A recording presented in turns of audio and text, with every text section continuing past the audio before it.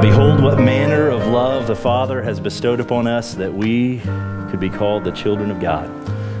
What a glorious privilege we have in Christ. Thank you for that. Musicians that are now, pretty much most of them on the stage are now going down to teach our kids today. So thank you for your double service today. Entering into this past week, I had every intention of moving from baptism into talking about the Lord's Supper, since those are the two main things that make up what we know as the ordinances of the church. However, I felt compelled, hopefully that was of the Spirit this week, to change directions momentarily and spend some time considering Mother's Day. And since we are about to start a series, Summer in the Psalms series, I was drawn to Psalms, and particularly Psalm 127. Now, for those of you who were hoping and just expecting on the edge of your seats today to talk about the Lord's Supper, we will do that in a couple of weeks, but I just wanted to spend some time in Psalm 127 today. You can go ahead and turn there if you would like. A couple things that I want to mention before we consider this psalm together is Psalm 127 is in this collection of psalms known as the Psalms of Ascent. These are the psalms that the pilgrims who were traveling to Jerusalem for the feasts and the festivals would recite as they made their way up to Jerusalem. And also, Psalm 127 is what we know as a wisdom psalm. In other words, it gives us some of those basic instructions for how life is meant to be lived. We can kind of note that it's a wisdom psalm by the superscription that we find at the beginning of Psalm 127, attributing it to Solomon. Solomon, who was one of the wisest men who would ever live, at least in his wisdom, but he never really put much of that into practice in his life. But he did give us some great proverbs to consider, and certainly a great psalm that we can consider today. Psalm 127, I'm going to begin reading there in verse 1. Unless the Lord builds the house, those who build it labor in vain.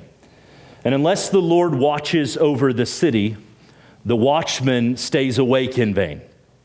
It's vain that you rise up early and go late to rest, eating the bread of anxious toil. For he gives to his beloved sleep or rest. Behold, children are a heritage from the Lord, the fruit of the womb a reward. Like arrows in the hand of a warrior are the children of one's youth. Blessed is the man, we could add in, or woman, who fills his or her quiver with them. He shall not be put to shame when he speaks with his enemies in the gate. Let's pray. Father, we are so thankful that we can gather here today because of Christ. Because of his blood, as we've just sang, and been encouraged. Father, we ask now your gracious blessing as we consider your truth. May it have a lasting impact on us.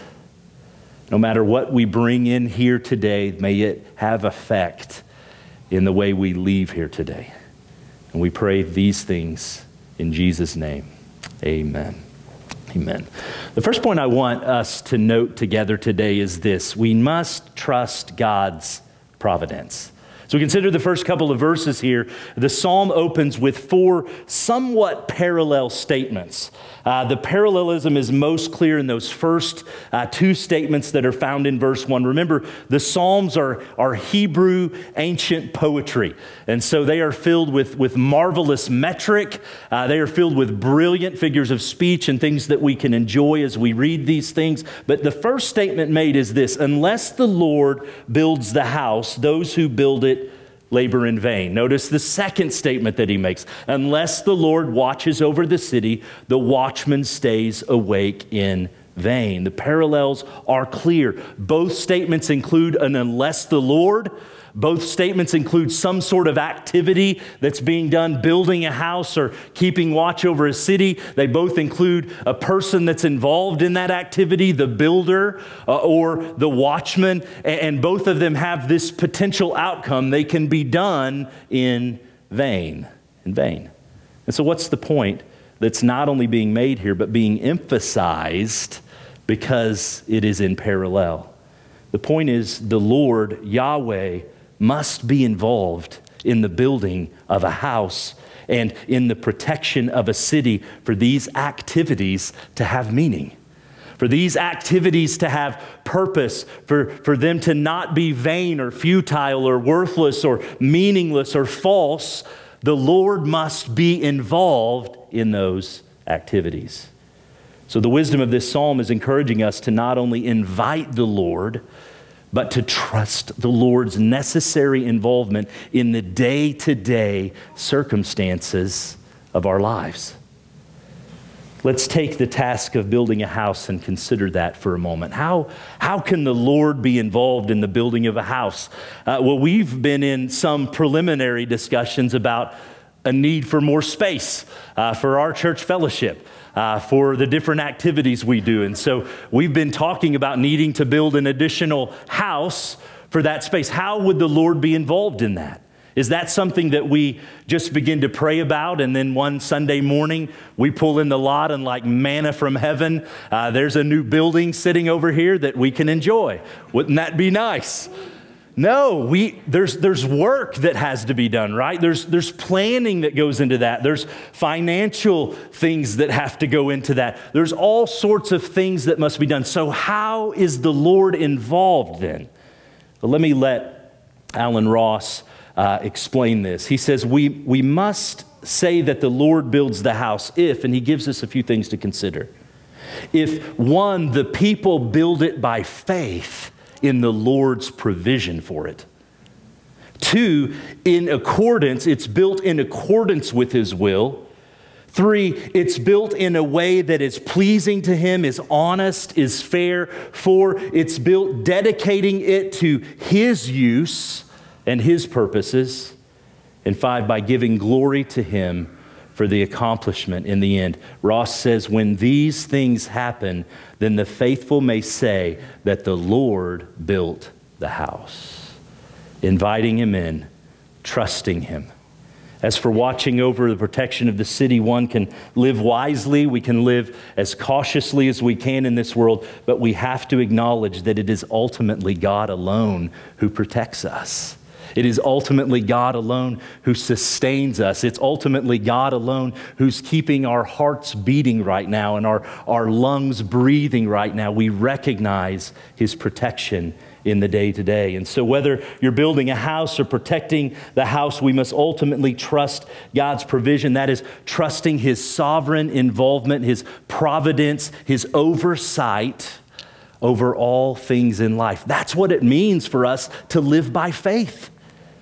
To trust that he knows what he's doing in the day-to-day moments of life. But before I get ahead of myself and before I get ahead of the psalmist, we need to jump back in and consider the next parallel statements that are made. He says, it is vain. There's that word connecting us to what he's just talked about. He says, it's vain that you rise up early and you go late to rest.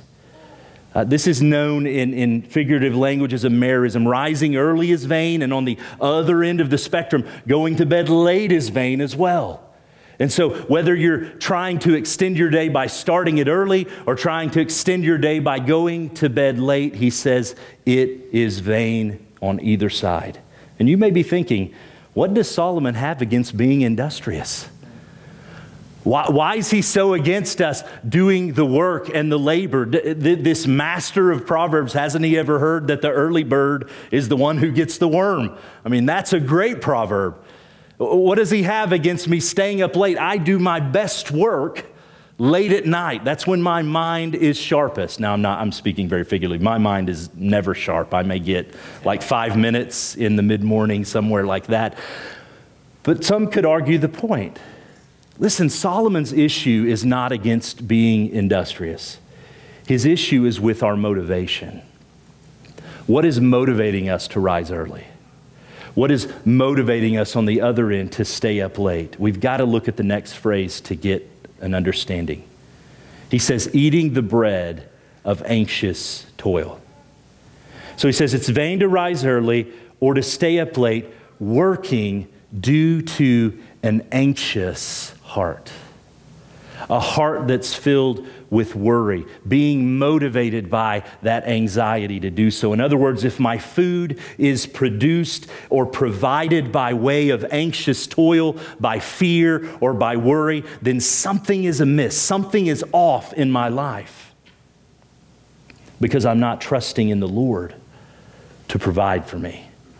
I'm not trusting in the Lord to provide for my family. I'm not trusting in the Lord to build the house. I'm not trusting in the Lord to protect and to care for me. I'm not trusting in the Lord to providentially watch over my life. It's all on me. I must control the day. I must get up early to make ends meet. I must stay up late to make ends meet. That's a life that's devoid of God. That's a life that is lived in vanity. This kind of anxiety, as many of us know very well, it kills the body. It destroys our spirit. But there is a better way. Notice the last phrase mentioned in verse 2. He gives to his beloved sleep. The New English Translation puts it this way, and I think this is a way that it could be understood as well. He says, yes, he provides for those whom he loves, even when they are asleep. Even while you sleep at night. I remember a pastor one time saying that one of the most humbling things for him to do every day was when he would lay his head on his pillow at night to pray the prayer, God, I did not get my to-do list done today, but you did. And though I have to sleep in this moment because my body is forcing me to do so, you don't. We recognize that he is the one who gives us that rest.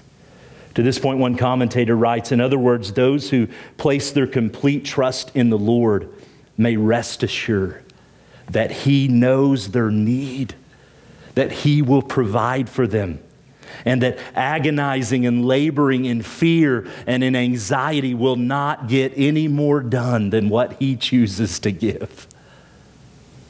The life of faith that rests in him, it may be diligent and industrious, but will be free of restless anxiety. Friends, we can find rest in this life when we trust in God's providential care for us.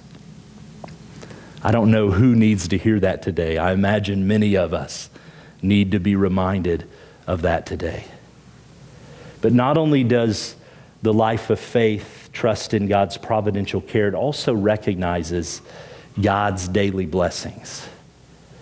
This is what verse 3, 4, and 5 encourage us to consider. In this section of the psalmist slightly pivots to remind us of the blessing of children. Children are a prime example of Yahweh's faithful provision of a meaningful life, a life that is not in vain. This is why the psalmist uses this exclamatory marker to begin verse 3. He says, lo, or he says, behold. He says, pay attention to what I'm about to say to you. It connects the two halves of the psalm. Behold, children are a heritage. They're an inheritance from Yahweh. And the fruit of the womb is a reward. Notice again the parallelism. Children, fruit of the womb, heritage, reward. He's paralleling himself again. But we have to be honest, because as we read the psalmist here, what he writes so often we don't receive as true, especially in our present culture, not as true. Because in the ancient world, where lifespan was short, infant mortality rate was extremely high. Many children were an incredible blessing in an agrarian society. Many children were an incredible blessing to a family that could sometimes lose children at a very quick rate due to plague, due to sickness, and many other things that could frustrate them. It's different in our society. We only have 4 kids in our family. I grew up with a family of 4. My wife grew up with a family of 4, and that's considered big. I know some of you have more than 4 kids, and I can't imagine the looks that you get when you go into Walmart and the grocery store to think, when do they stop? When are they getting out of the car? It's like a clown car, something like that. When you walk through and you have a quiver full, people take notice of that. But what is the benefit of children according to the psalmist? He uses a couple of words here that are important for us to understand. He calls them an inheritance, a gift. He calls them a reward. And some days, I know exactly what he means. Because some days, being a parent is a beautiful thing. When you're gathered around the table and you're eating a meal together and everybody's getting along in that rare moment, every star is aligned and there's joking and there's laughter and there's no bickering and fighting. It's a beautiful thing, and I completely understand the gift and the reward that's being mentioned here, but not every day is like that. Some days there's fighting within and fighting without. There's tears. There's broken toys. There's all sorts of things that are happening. And on those days, it doesn't seem like much of a reward. But let me point out something about this word. It really is a beautiful word when it says they are a heritage. They're an inheritance. When you're given the gift of an inheritance, it's something that is being entrusted to your care. It's something that someone else has passed on to you, has given to you. And so by way of this psalm, Mom and Dad, God is reminding us that our children are gifts from Him. That they are good, and our faithful God has entrusted them into our care. Meaning we're responsible to train them up in righteousness. We're responsible to train them up in wisdom. We're not to squander the inheritance that's been given to us, but to nurture it so that it might be passed along to another generation, and then to another generation beyond that. In this way, our children are a reward. One of the passages that I've always enjoyed as a pastor is in 1 Thessalonians, where Paul asks them, he says, for what is our joy? And what is our reward before Jesus Christ? And he answers the question. He says, is it not you? He understood that his reward in the ministry were those who had come to faith, those churches that he had been able to invest in. And I think what a great text to even help us understand as parents, the joy of parenting, the reward of parenting. It's the investments that we make into our children. In the final 2 verses, the psalmist likens children to arrows. And I have heard this applied and probably misapplied many different ways over the years, but I really do think Ross gets it right when he writes this. He says, just as a warrior would feel safe with arrows in his hand, so would the parent who had children who could defend the family honor, possessions in court or in business. That's the context we see. See, arrows were critical weapons in the ancient world. Archers were critical to the success of any army in the ancient world. And here the psalmist makes the point that the blessed person, the person who is in right standing with God, the person who is satisfied and content, is the person who has a quiver full of arrows. He goes on to say that this person, this is the final verse of the psalm, will not be put to shame by his enemies in the city gate. Now, you may remember from other studies that we've done in the ancient world, the gate of the city was the place where business took place. It was the place where decisions were made as far as what would happen in communities. And so the elders would gather at the city gate to discuss matters. And so it was the place where they would gather together. And he says, the blessed person is the one who has children who, if necessary, can and will defend their honor in the gates of the city if others rise to slander them. See, in these final verses, the psalmist wants us to recognize and give praise for the blessing of children. Let me share a couple of implications that we can consider from Psalm 127. Many of us labor and we toil and we work motivated by anxious hearts. Worry drives us.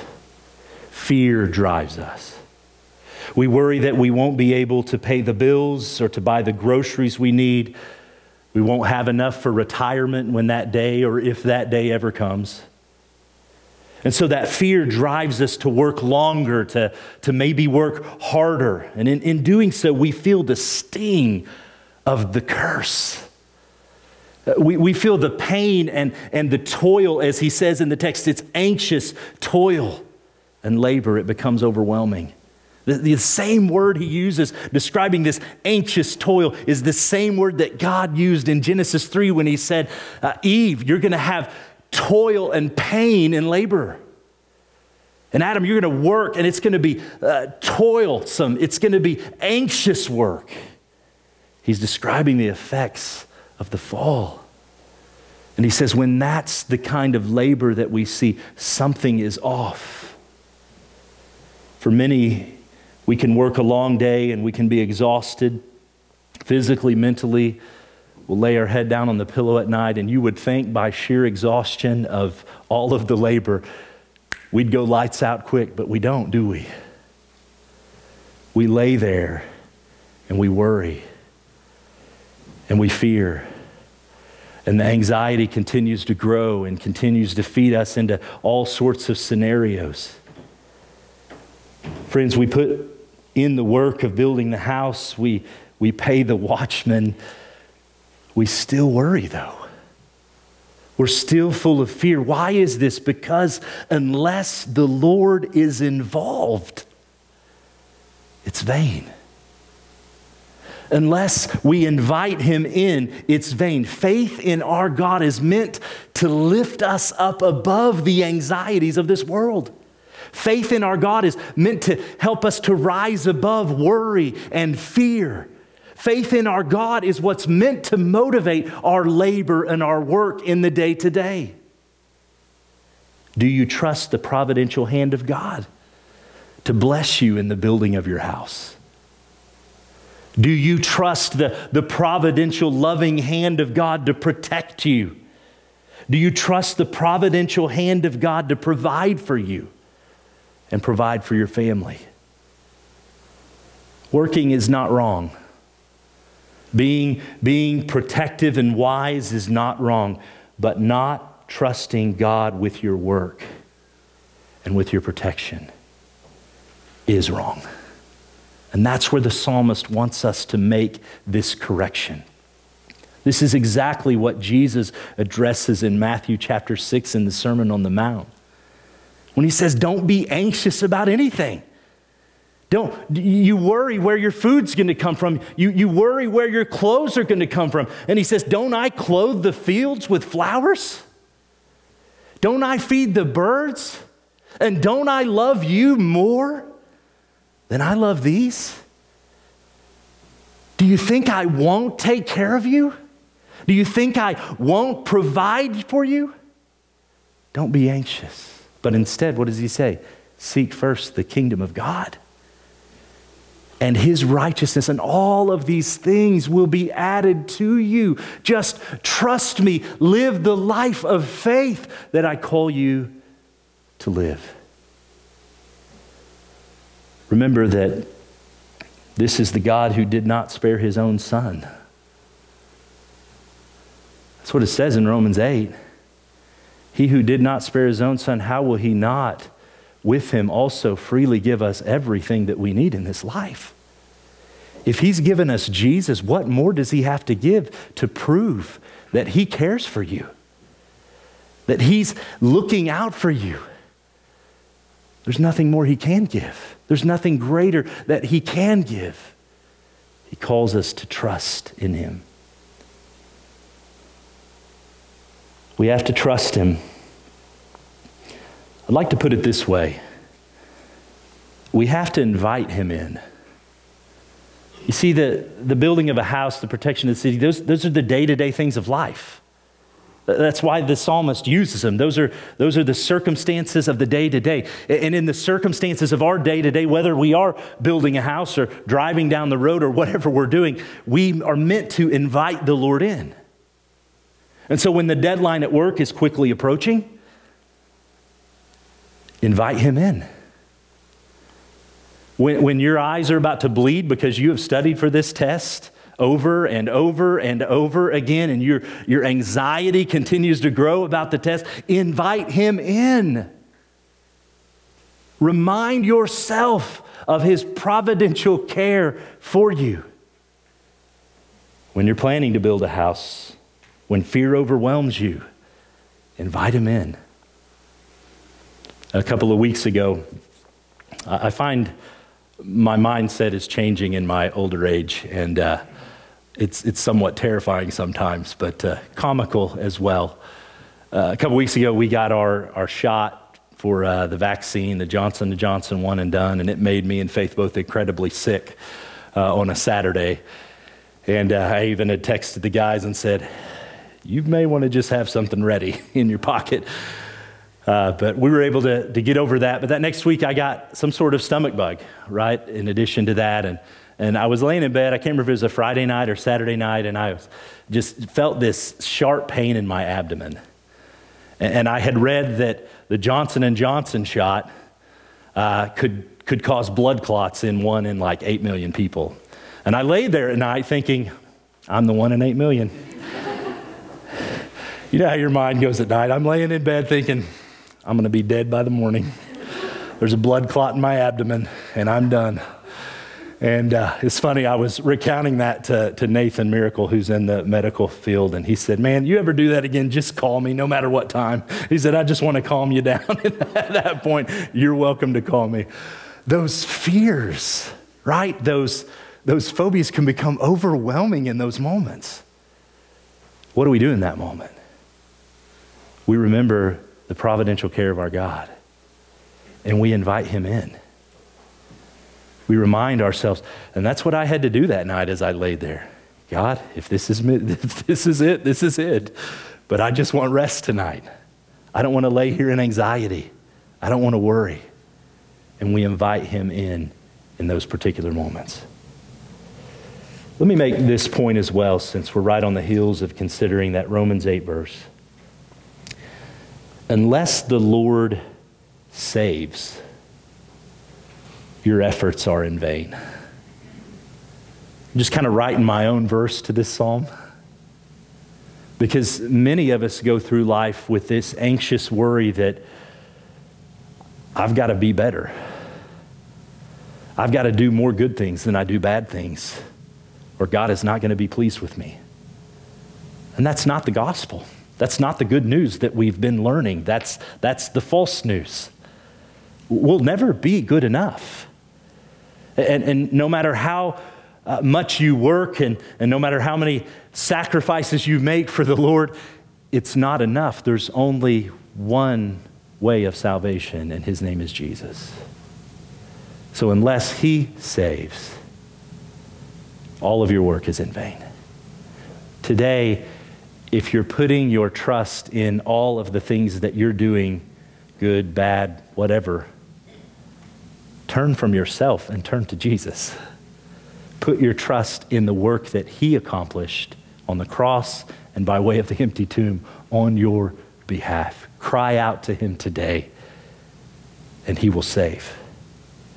But today is Mother's Day, and I want to make a few points here. First thing we see from the psalm is that moms and dads should recognize the blessing of our children. Sometimes that's harder to do than others, I understand.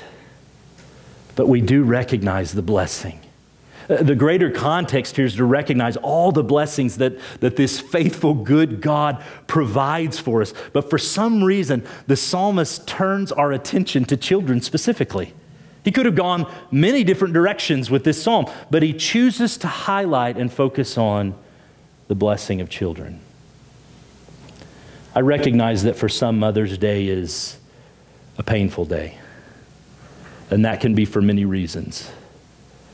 Sometimes infertility makes Mother's Day a painful day. Maybe you haven't been able to have children. And I would encourage you with as much grace and empathy as I can to recognize, even in that, the providential care of God in your life. It doesn't mean that He's abandoned you. It doesn't mean that He doesn't love you or He doesn't care for you.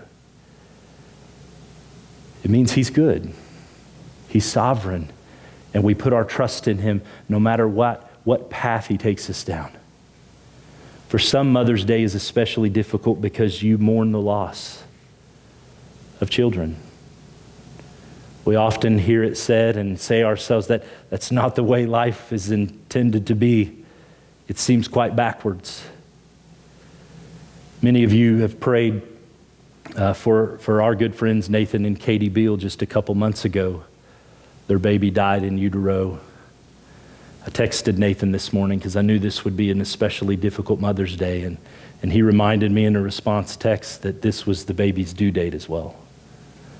Penny was supposed to be born today. It's a difficult Mother's Day for the Beal family. I challenge you to pray for them. Sometimes it's difficult because our moms aren't here anymore, and we miss that. I saw a comment made this morning that there's really two prayers that we can pray on Mother's Day. Thank you, Lord Jesus, or come, Lord Jesus. Because for some, it's a difficult day. And we want to acknowledge that and we want to recognize that. For those who do have children, remember that today, they're an inheritance. They're a gift that God's entrusted to you. Don't squander the time that you have, but we're to instruct and bring them up in the nurture and the admonition of the Lord to the best of our abilities. I am increasingly thankful for some of the ministries that we have here at the church that help in that. The primary responsibility lies on you, parents. We're never going to pull back from that. We understand it's primarily your responsibility, your care. You minister and teach your kids far more than anybody will ever do in this building. But I'm so thankful for those who teach our kids downstairs.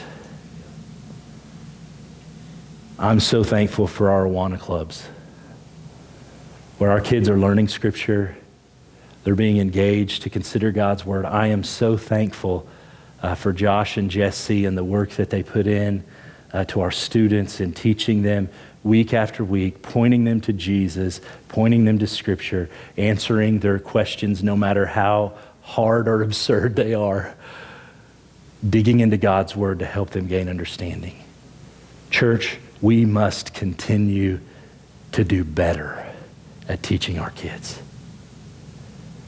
One of the statistics that I came out recently is that for the first time in the history of our nation, those who would claim to have a connection to a church has fallen below 50%. That's pretty significant for us as a country. Those who would claim to have any connection to a church, that's people who are simply saying, I want nothing to do with church or religion. It's now greater than 50% who say that. We must be diligent as we bring our kids up to know who Christ is. And so let's continue to do so to the best of our ability. And I just want to say this, moms, from what I see, you're doing a great job. I love our moms here at Meadowview Baptist Church. Please be encouraged in that. Being a mom is hard. The work is never done. There's always more that can be done. You know, I can come home early or even stay home for a day off, and I can do the dishes, and I can try to sweep the floor, and I can do laundry, and I can do all those things and think, oh yeah, Faith's going to love this. She can come home and sit in the chair. And she doesn't. She finds something else that she can do. I'm like, I miss that and this and that. Okay, the work is never done. And I know some of you fear sometimes that you're not good enough. and that you're going to do something that's going to scar your kids for life. Or you're not going to have the questions or the answers to the questions that they ask. And so let me remind you to never let anxiety be your motivator in being a mom. Don't let fear be what drives you in your parenting. That's right. Even in parenting, we must trust the providence of God. Do you see the connection now? Don't be anxious as parents.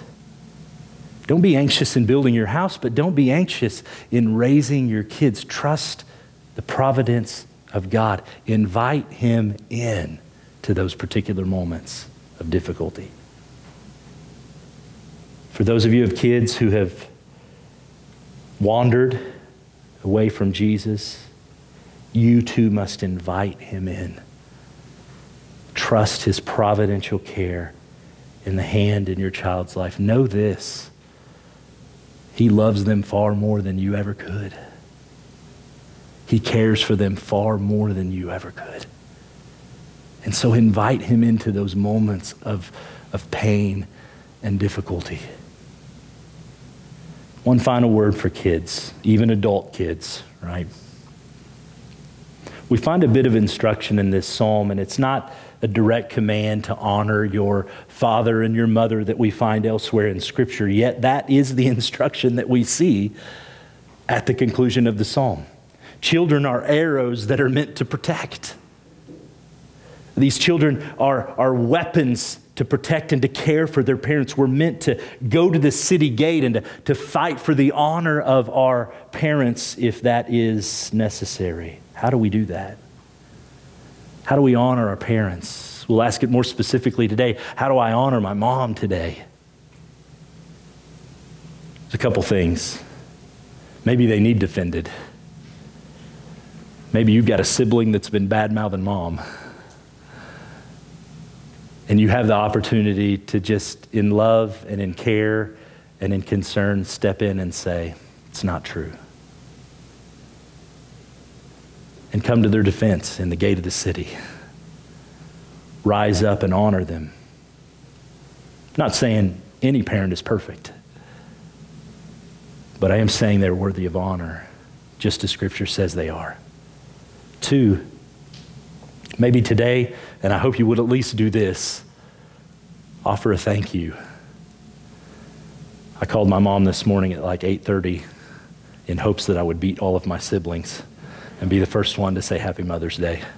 She already had some messages on her phone, she said, so I might not have won that, but just say thank you.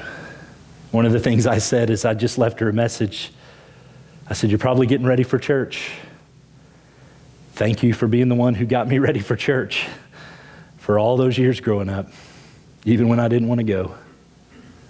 It was Mom who was there hounding me. Get your pants on, boy.